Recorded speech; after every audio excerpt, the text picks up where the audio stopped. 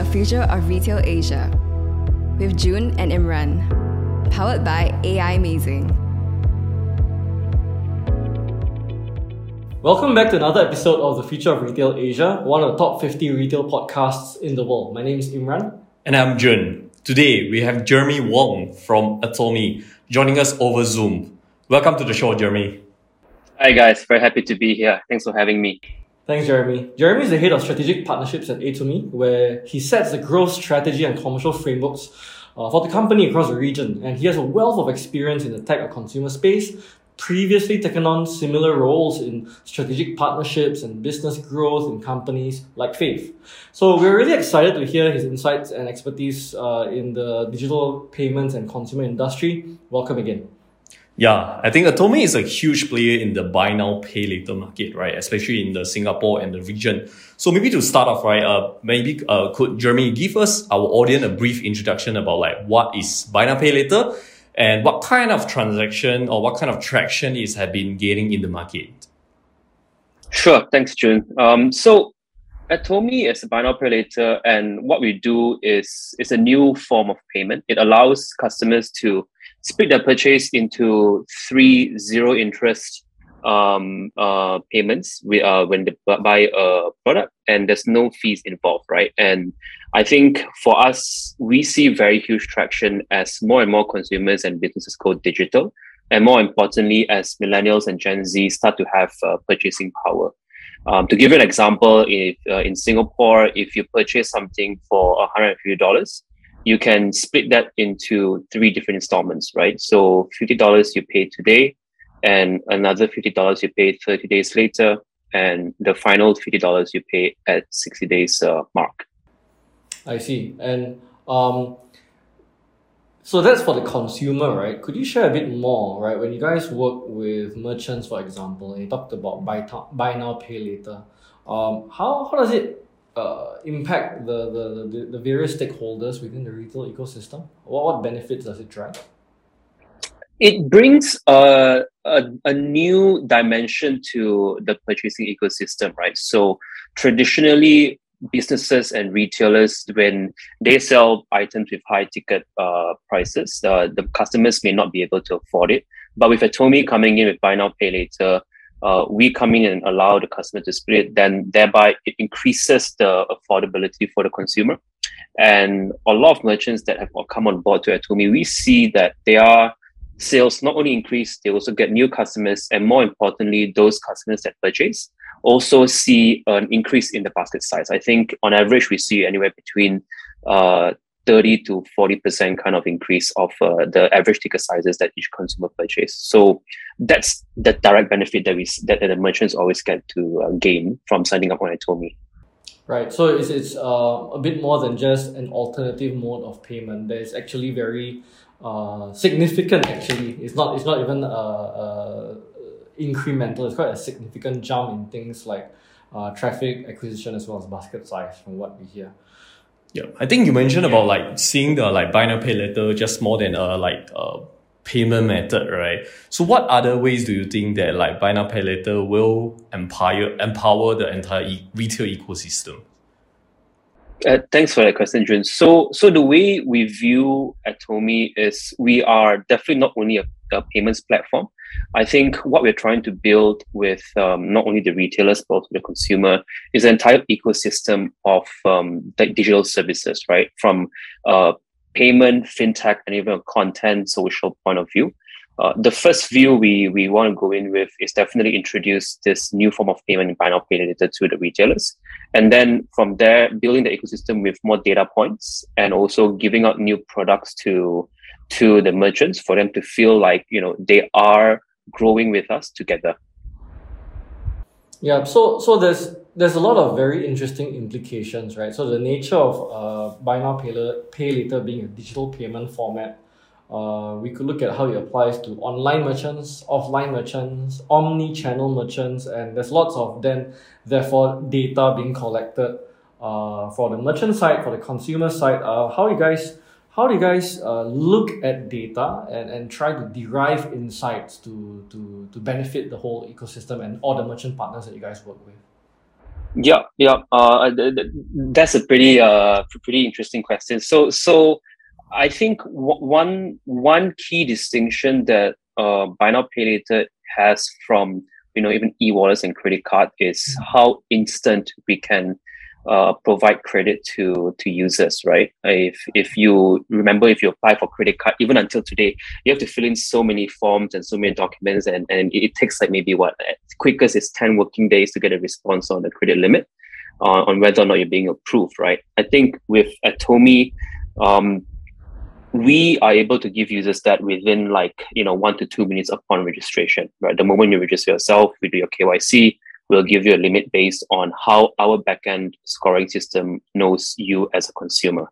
So from a customer point of view, we are able to give that instant limit to all these customers who were previously credit staffed, right? Now, on the retailer's point, when we started Buy Now Pay Later, it was a very conscious decision for us to go omni-channel, like you said.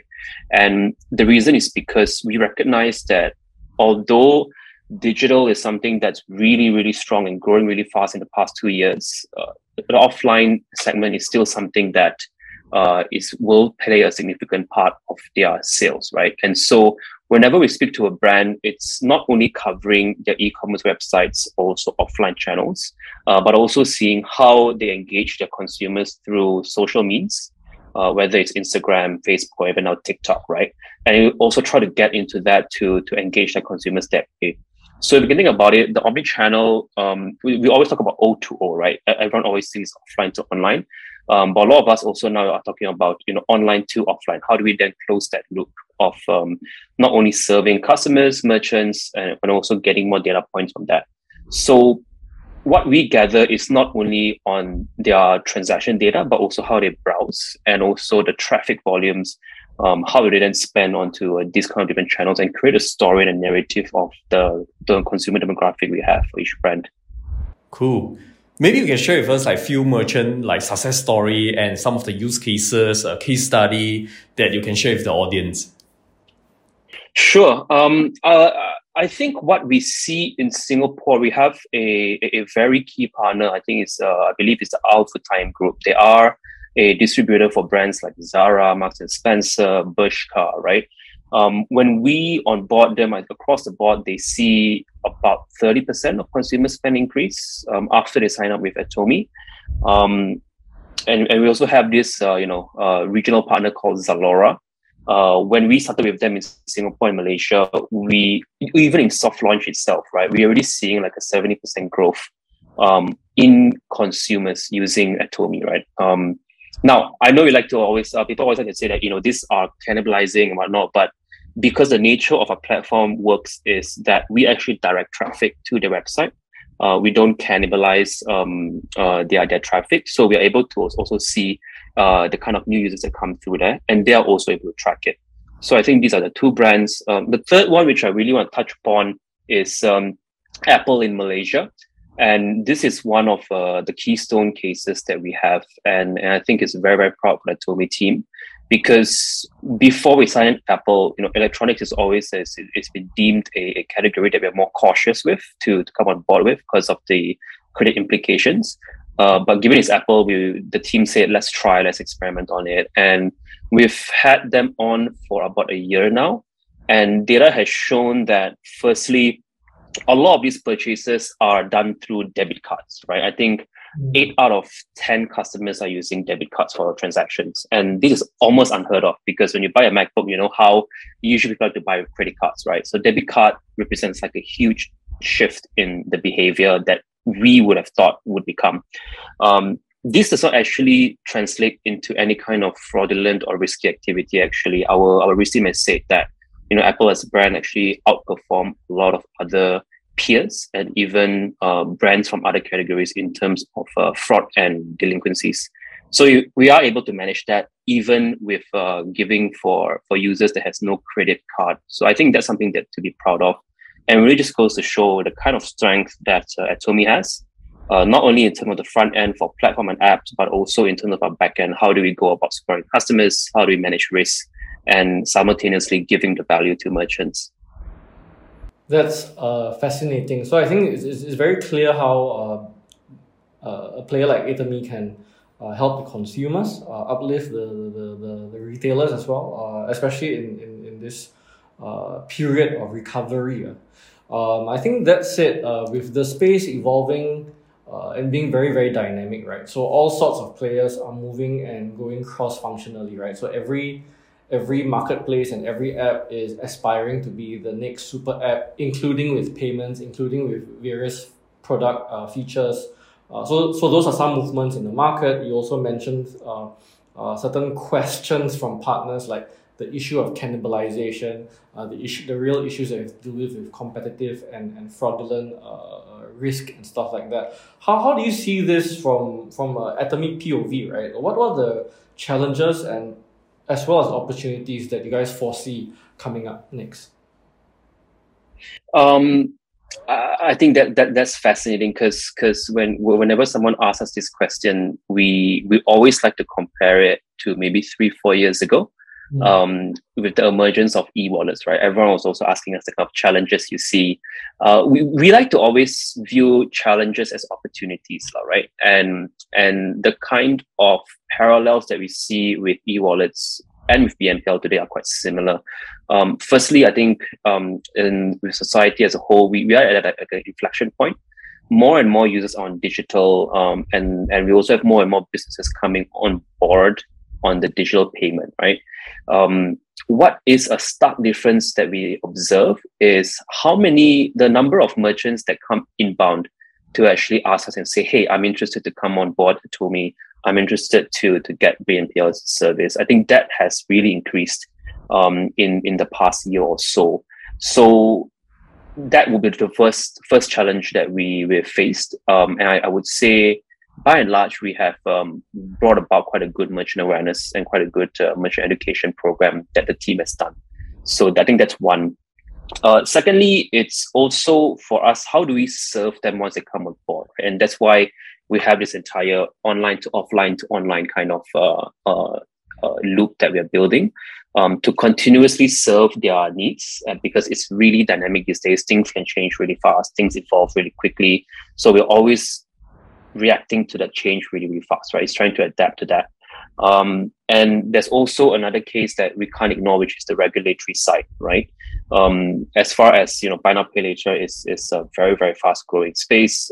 We are also in close conversations with the local authorities, the local regulators, to be in conversation with them and share the kind of work that we do to not only help the brands grow, but also to give consumers the credit sustainably, right? So we're not going to be just grow at all costs kind of principle, but we are a grow sustainably kind of model over here. Interesting.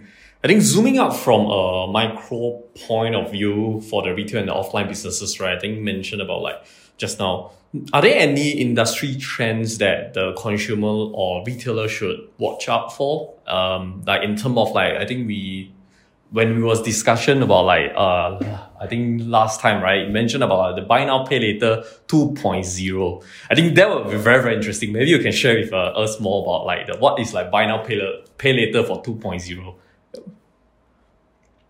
Yeah, so if you can sort of visualize this sort of growth and progression, right? The way we see it at 1.0, a lot of the work done is to build a foundation and lay the groundwork, right? So that means, get your merchant network, increase consumer adoption, and then also enhance your payment capabilities, right? It's whether or not to make sure your system is always there, system is always up, and payment is done as quickly as possible. Buy now, pay later, BNPL 2.0 will actually build upon that in a sense where we'll start to introduce more products for the consumers to enjoy. I think you already see this in the form of Atomy Plus in Singapore. So with the reward points, we will likely expand that regionally once we see more success. And we're seeing pretty, really good traction and adoption in the Singapore market already.